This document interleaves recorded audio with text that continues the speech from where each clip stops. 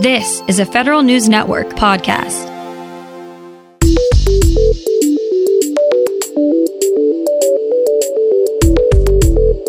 Coming up on today's Federal Newscast, not many BLM employees stayed on board for the move out west.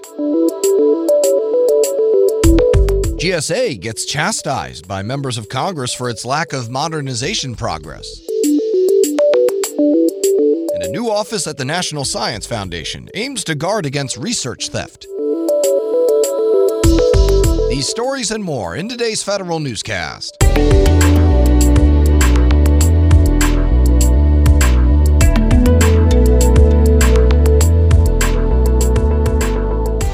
Welcome to today's episode of the Federal Newscast. I'm Eric White.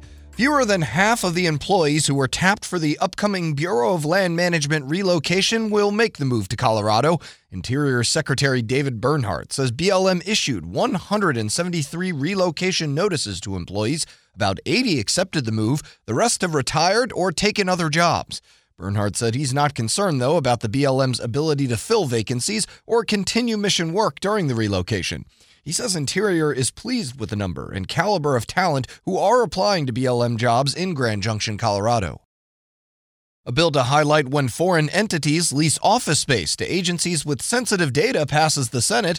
The Secure Federal Leases Act would require the General Services Administration to set up a system that notifies property owners if a tenant agency stores sensitive information in their leased office space. The bill from Senator Gary Peters and Rob Portman stems from a 2017 Government Accountability Office report that found foreign actors could gain access to classified operations and sensitive data in these leased facilities.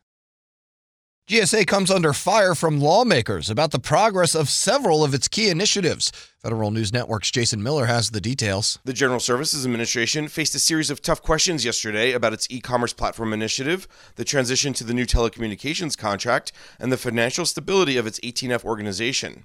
House Oversight and Reform Subcommittee members asked agency leaders what can be done to get agencies to move faster to modernize their networks. GAO says many medium and large agencies are at risk of missing key deadlines to move to the Enterprise Infrastructure Solutions, or EIS, contract. I'm Jason Miller. The Defense Department plans to add the Cybersecurity Maturity Model certification into its acquisition rules by this October. The Pentagon's procurement chief says the first public hearing on the rule changes will happen in late April or early May. The CMMC specifies 5 levels of cybersecurity, ranging from basic hygiene to lists of security controls that companies must follow to work with the military. DoD says it will take until 2026 for the system to make it all the way to new procurements. Foreign militaries owe the Defense Department about $1 billion in unpaid bills. A new report from the Government Accountability Office estimates 6,000 orders for items like ammunition and fuel are still awaiting payment.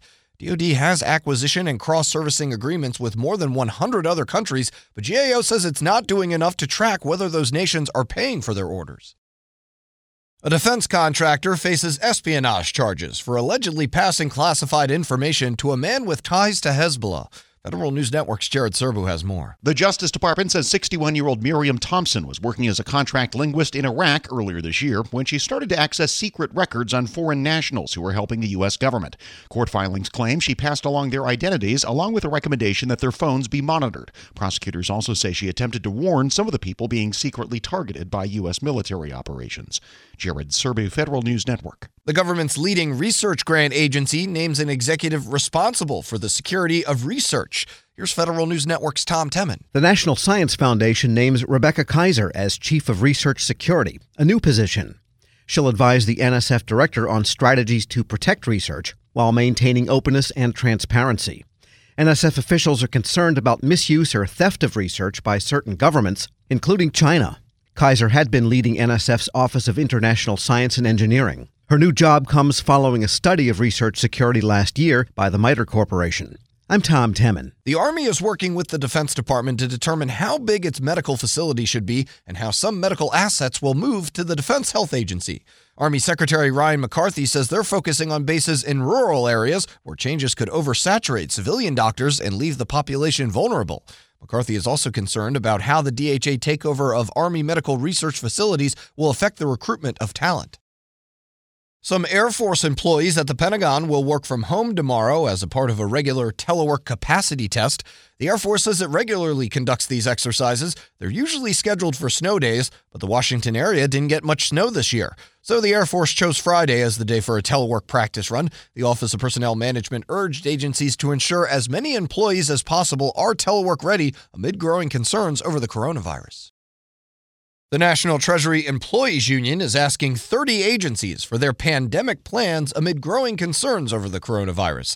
NTEU says they'll collect agency emergency plans and post them online for members. The union has meetings scheduled next week with the IRS, Customs and Border Protection, and the Department of Homeland Security about their coronavirus plans. NTEU says it's concerned the IRS does not have a plan to protect employees from the virus during the upcoming tax filing season. There's now officially a new permanent leader at the American Federation of Government Employees. The union swore in Everett Kelly as AFGE National President earlier this week. Kelly was AFGE's National Secretary-Treasurer. He served as the acting National President during J. David Cox's recent leave of absence. Cox retired last Friday amid a months-long sexual harassment investigation. Kelly joined AFGE back in 1981. And the Social Security Administration's Inspector General warns the public about a new wave of scams. The IG says fraudsters impersonating agency officials have sent text messages to people threatening to call them about an unspecified Social Security problem to avoid legal action. The IG says the scammers attempt to get people to send money or provide personal information. SSA only sends text when people have opted into the service, though. You can find more information about these stories at federalnewsnetwork.com. Search Federal Newscast. Subscribe to the Federal Newscast on Podcast One or Apple Podcasts. And follow us on Twitter. Our handle is @Federal Newscast. I'm Eric White.